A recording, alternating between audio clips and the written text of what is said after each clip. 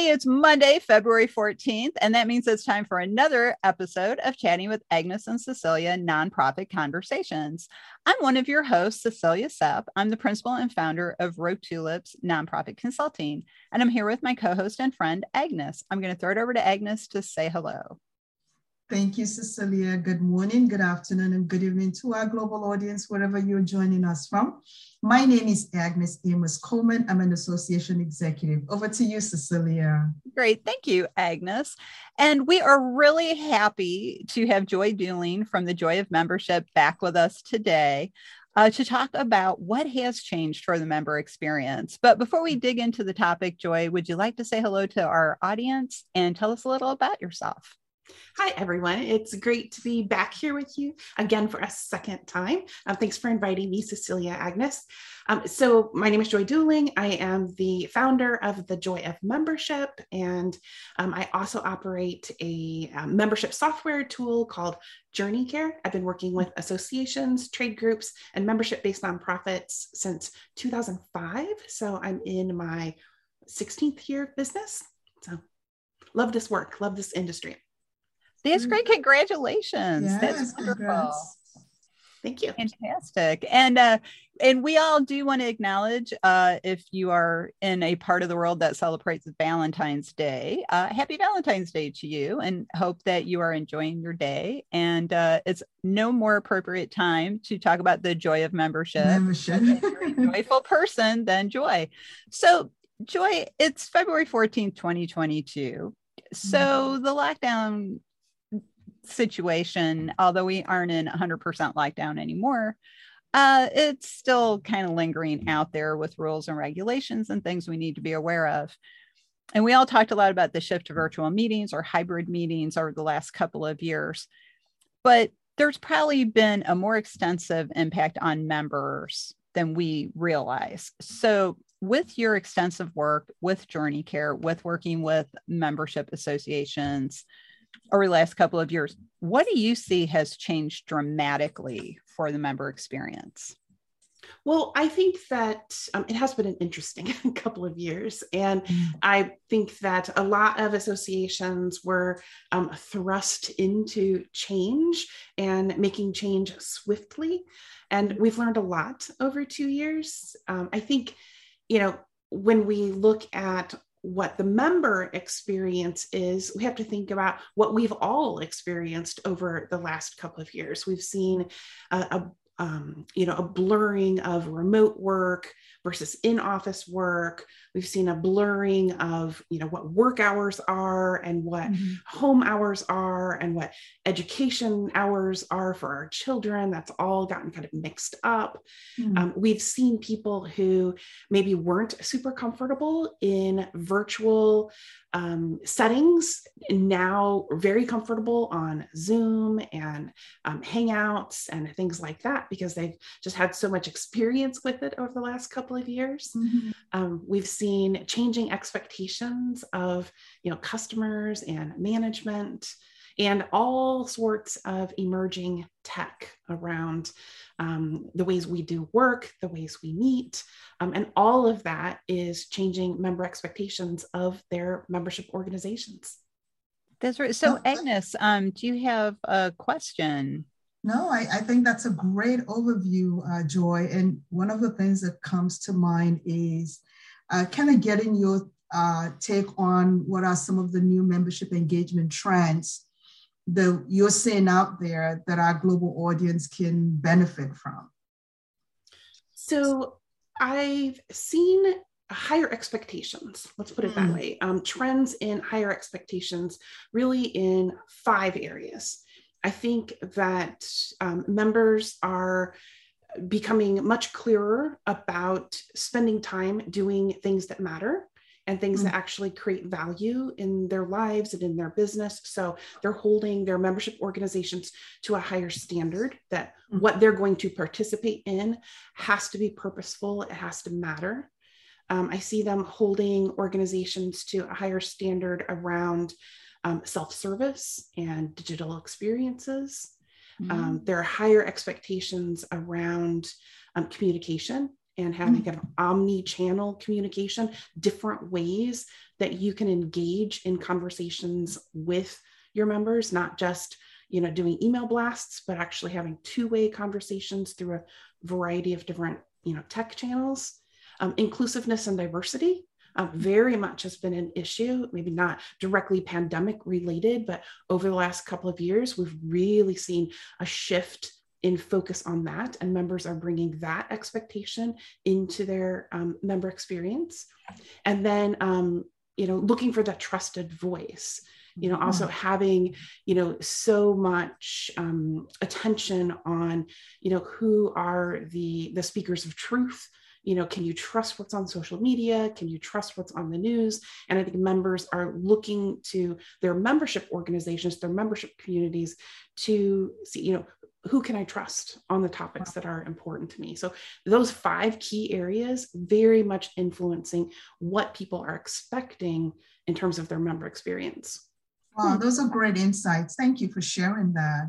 That's great. Yeah, and I agree with all 5 of those, but I think maybe what's happened last couple of years is the focus on those has intensified, because all of those 5 things, in my opinion, are things that members have been looking for a number of years.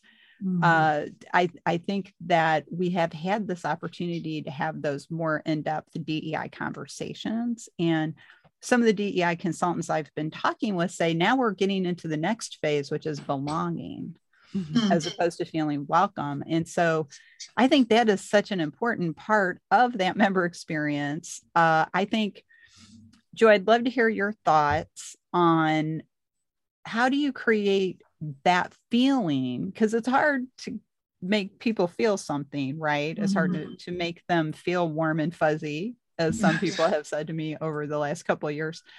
How do we create that feeling of belonging in a world where we've been doing so much interaction on Zoom?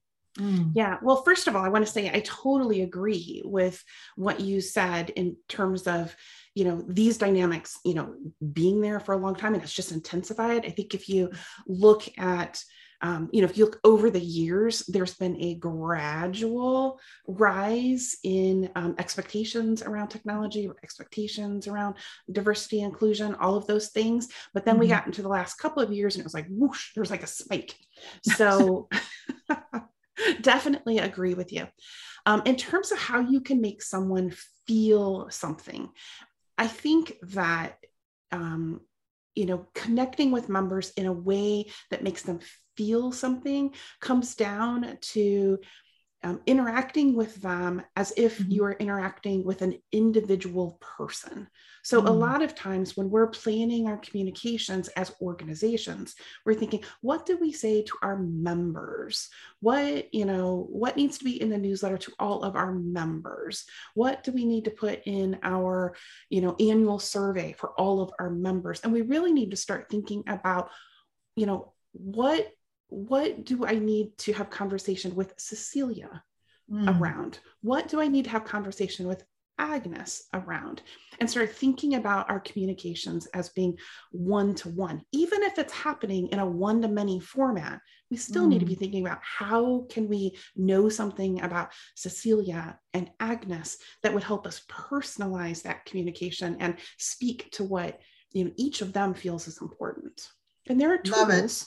There are tools that can help you do that, Absolutely. Collecting data and being able to personalize web pages, personalize emails, all those things are possible nowadays. And the person that has actually exemplified that and done it very well, it's Amazon. So I think it's great. It's true. That's why they are. That's why they're successful. And it's just, it's phenomenal that, the market presence of Amazon because of that reason, particularly the ability to understand the needs of their audience and personalizing it to meet their needs. So thank you for sharing that. I'm just laughing, Agnes, because you used Amazon, which is an excellent example. And I'm just laughing because I've been an Amazon Prime member since I think 2003 or something. So it. Like they wouldn't know way too much about me. But I was like, I joke around, I'm enthralled to Jeff Bezos, because I also used to have a Washington Post subscription, and he That's owns right. that. Yeah. So I'm just like, oh my. Well, Yeah. I smiled because the image that popped in my head was that that meme that kind of goes around the internet every now and then, where it's like, UPS and FedEx and USPS can like tell you where your package is, and then it shows Amazon, and it's like, your groceries are sitting on your kitchen table. By the way, you're low on laundry detergent. It's just a completely different relationship. Yes. And here's just another funny aside, and this does kind of relate back to Amazon as a model for, making the member experience a little more personal, a little better. Mm-hmm. Years ago, when I first joined up for Amazon Prime, I did it to get the 2-day shipping, mm-hmm. because I felt like I can get all these things and I can order them all at once and they will come, in a couple of days. Mm-hmm. And they actually used to mail me letters saying, why aren't you watching the videos? And I'm like, because I don't want to. Of course, now I like watching Amazon Prime. Like, but that's the thing. And it kind of bringing it back to the member topic. It's like, Joy, I am so glad you said that, because I've been saying that for years about we can learn more personal things about our members. Mm-hmm. It's one of the things I talk about when I do presentations, when I talk with clients.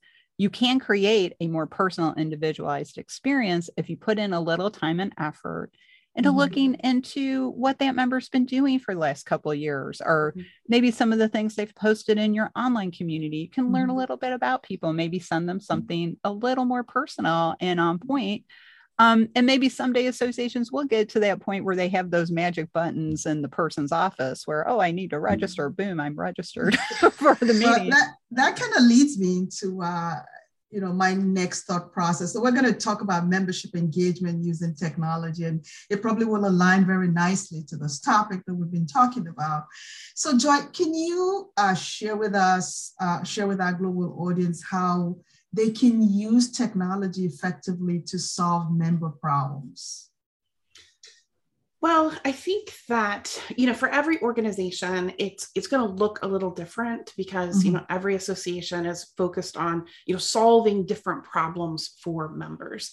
But I think that it comes down to, really being able to look at both sides of it. You have to have ways that you are collecting information about member problems. Mm-hmm. And then you have to have ways that you can respond to member problems. So mm-hmm. on the one side, technology helping you kind of identify what the problems are. It doesn't even have to be super high tech. You can have, touch points at when someone joins to ask them, what are you most interested? What are your goals for this year? And then you can, store that information in your database automatically. As mm-hmm. things come up during the year, then you can kind of tap back to that data and, who said they were interested in this topic, and, have a membership chair or an email or something like that go out that says, hey, you said you were interested in learning this thing this year or accomplishing this goal this year. We're going to be offering, this program that's, exactly for that. So it doesn't have to be super high tech, but it's really a matter of getting at those two things. How can you find out what they're trying to accomplish, and how can you deliver that to them in a way that makes sense? I think being able to track what our members are doing and being able to give them what they need when they need it is basically the definition of relevance. So believe it or not, we're like almost at the end of our episode because we have been having so much fun talking about the joy of membership with Joy. So Joy, what do you think about that? Like, how do we as associations stay relevant? Because we're only relevant if we have meaning for the member. So what is your thoughts on that? What are your thoughts on, like, how do we maintain that relevance? Is it that personalized service? I think it is the personalized service. I mean, I think that it's impossible for you to stay relevant if you aren't having the conversations with your members. And those conversations can happen at the point of entry. They can happen, periodically with check-ins. They can happen at your events, but somehow you have to be having conversations with them about, what are the challenges that you're facing right now?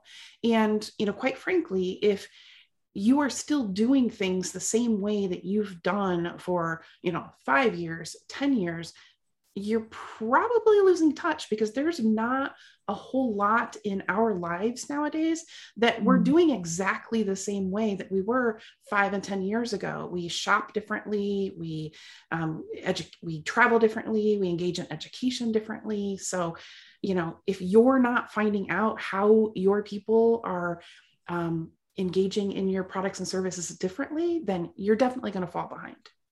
So, well, that's great. And I think that is an excellent point, and I agree with it, because you will fall behind if you keep doing things the way you used to do it. I think the phrase that needs to be completely eliminated from nonprofit management is that's the way we've always done it. Mm-hmm. But we need to get that idea out of people's minds that needs not to be an option anymore. That option should be removed from the list. We have to be able to be responsive. And I think if nothing else has come out of the last couple of years, we've seen our ability to move quickly in the nonprofit area. And that's something that people have been joking about for years. Oh, it takes forever, for associations to do something, or other kinds of nonprofits to do things. And that's not necessarily the case if they put their mind to it. So if we could get people thinking differently, that would be how we can use all of these great intensified ideas, intensified expectations that Joy outlined for us going forward. So as I mentioned a couple minutes ago, we're already near the end of our episode, so we got to kind of slide into our wrap up. So Agnes, do you have any final questions, closing thoughts before we throw it back over to Joy?